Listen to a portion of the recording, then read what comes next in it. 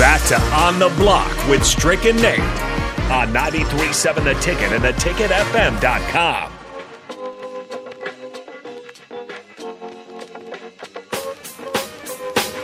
We on a world tour with Bob and our man, going each and every place with the mic in our hand. New York, Hamburg, NC, VA. Yes, we're on a world tour. We're on a world tour back on the block right here. Nate is not on the block, but he's somewhere on a block. What up, what up? Nate had to take a little stroll to head out of town, but Stricky is at home. We have blizzardy conditions, so we decided on the block to stay safe on the block today and stay at home. We also have a good friend of the shows, a continuous member of On the Block and the Blockheads, as well as all of those members that are tapping in on all the streams, Facebook, Twitch, Twitter, and YouTube.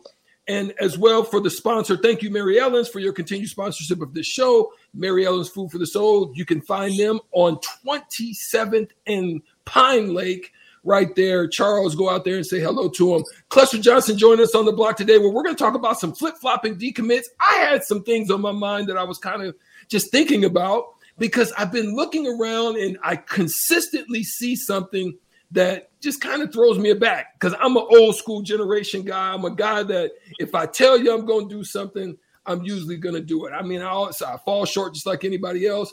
But for the most part, when I told Nebraska I was coming, I was coming. I didn't have any other ideas of going anywhere else. But this, it's kind of been a change of a lot of this happening nowadays, and I just want to understand it. So, Clester Johnson, break it down for us, man, and just kind of give us a good idea, man. Thanks again for joining us on the show. How you doing today, my man? You know, like my man Don Cornelius said from Soul Train, love, peace, and soul. I'm happy to be here. It's snowy outside. This is chilly and cracker weather. Ain't nothing like this time of the year. You have to make the best of it. Got to make the best. But other than that, man, thanks for having me. Absolutely. Clester, you have not only been through as a highly touted recruit, you have been through this process. You're seeing now young men as well as women are kind of finding themselves in this same process, getting an opportunity to sit down at the table and write their name on the dotted line on signing day.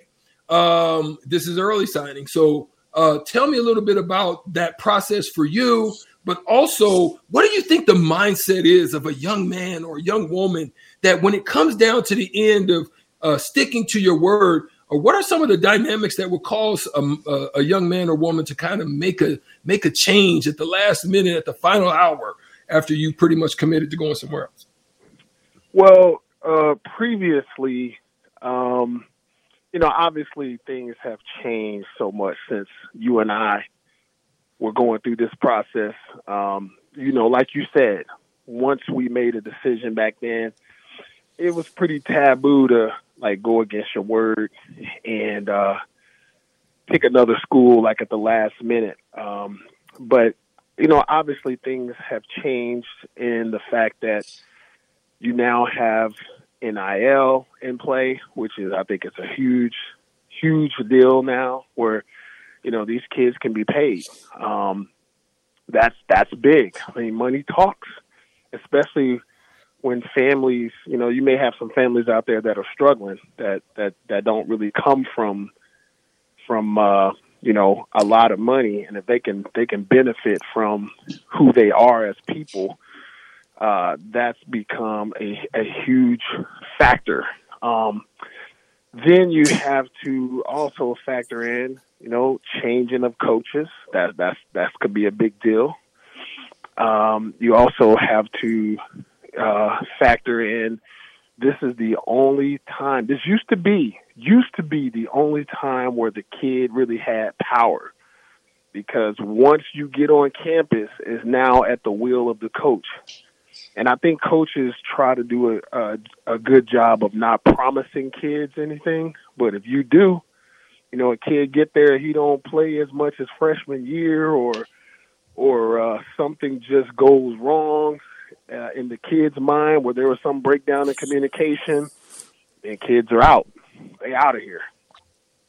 So that's what we got to get used to today. But I say the biggest thing right now, especially with the top level recruits, is definitely money. And it's unfortunate. I say that's unfortunate to make decisions on money, because it used to be decision made on depth chart. Am I going to get a chance to ball and actually show who I am and make a difference, and not make this be the highlight of everything? Because I'm going to tell you what, there's a lot of kids out there. This is the highlight right here, baby. This is the highlight. They get to tweet out their name and get all the likes and everything else, and then all of a sudden you never hear from them again. So one of the things I talk to my boys about is, are you going to be a factor? Are you going to be a factor in life? Not necessarily in life, but the work begins now. It's not the recruiting process. The work begins once you get on campus. So it's kind of, it's fun to get all the adulation and all of the cheer, but a lot of the kids, I think, today get caught up in this process, and then you just never hear from them again. Clester Johnson, two-time national champion, joining us right now. Clester, I got to ask you, Nebraska, this recruiting class starting to come together. A lot of kids from the state or in the region. As a kid that was being recruited in the state of Nebraska, what do you make of this class kind of coming together, and Matt Rule having this focus of getting these in-state kids and kind of that 100, 200, 300, however far you want to extend it, that radius, that 300-mile radius of keeping kids right here and keeping them in the state? Well, I think that if you look at the history of Nebraska's success, that's where it starts. You got to get the kids that are in that, what they call the 500-mile radius. And so if you're not getting the majority of them and developing them, then you're not going to see the type of results that I think that you had back when we were having success. So I think that Trev has probably sat down and discussed with Matt Rule what made Nebraska successful. I'm pretty sure he did that, because that's why you see this staff getting really excited about landing some of these important guys that are close to the program. Trev is one of those 500-mile guys. I think he's Waterloo or Cedar Rapids. I'm not sure which one of them, but he's from Iowa. Grant Wistrom, he's from Missouri. So when you think back to some of our greatest players, they were in that radius. And Coach Osborne did a really good job of making sure he locked those players down and bring them in. And then on top of that, develop them and where they made an impact on the program.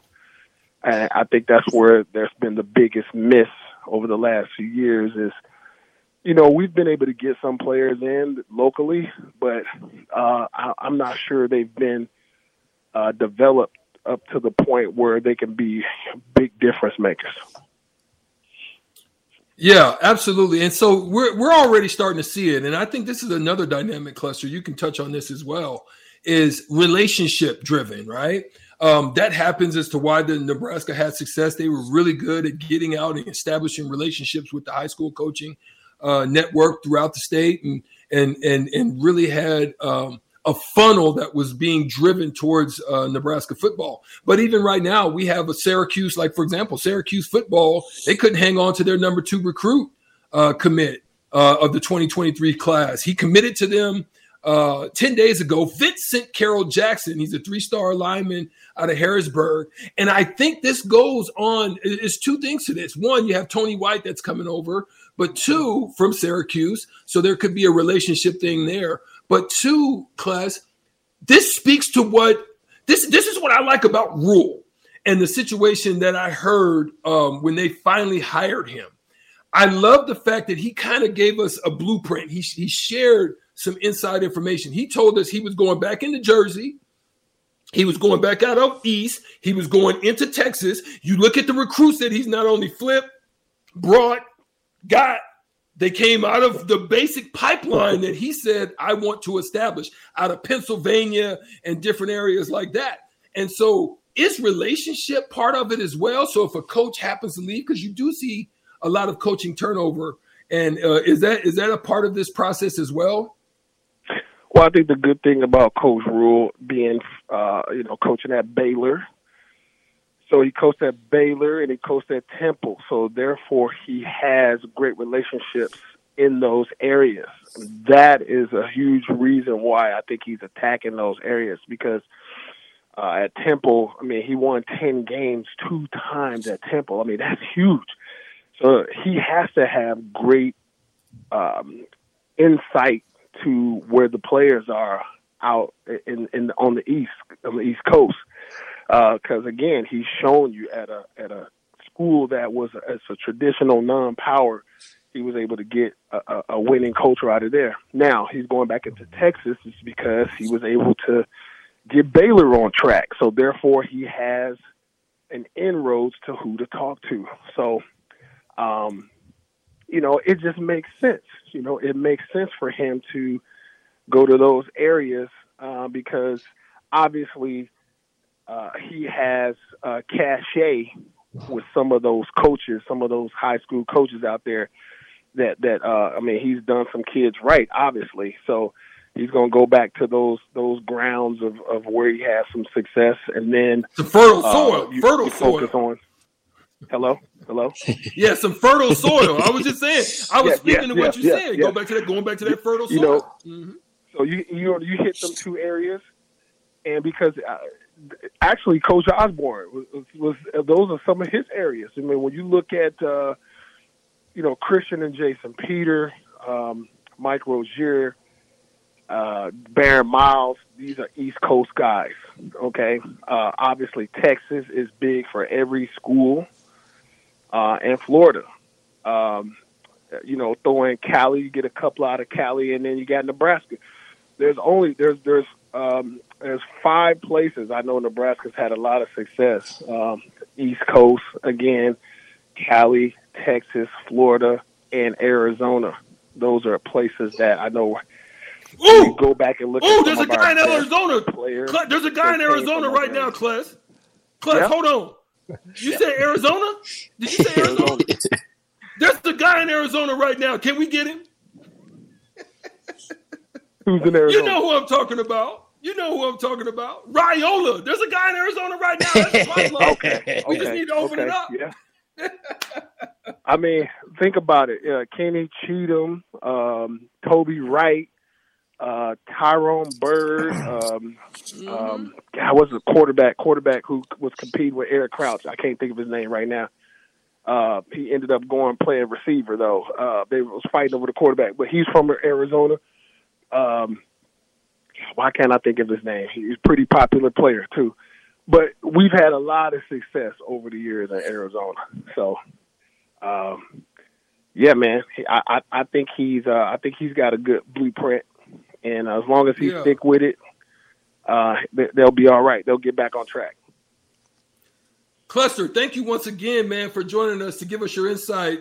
Talking right now, I might even have to put this on the board. I mean, this is some good stuff. Talking about flip-flopping decommits and the reason why. Clester Johnson, 2-time national champion for the Nebraska Cornhuskers, joining us on the block. Thank you once again for joining us, my friend, to give us your insight and wisdom. We'll see you hopefully next week. Have a good Christmas, too, if we don't see you on the block before then. We got to take a break. We got to take a quick break right now. We'll be right back on the block, 93.7 The Ticket. E-Strick, Nate, Rico on the board. We'll be right back after these messages on the block right here.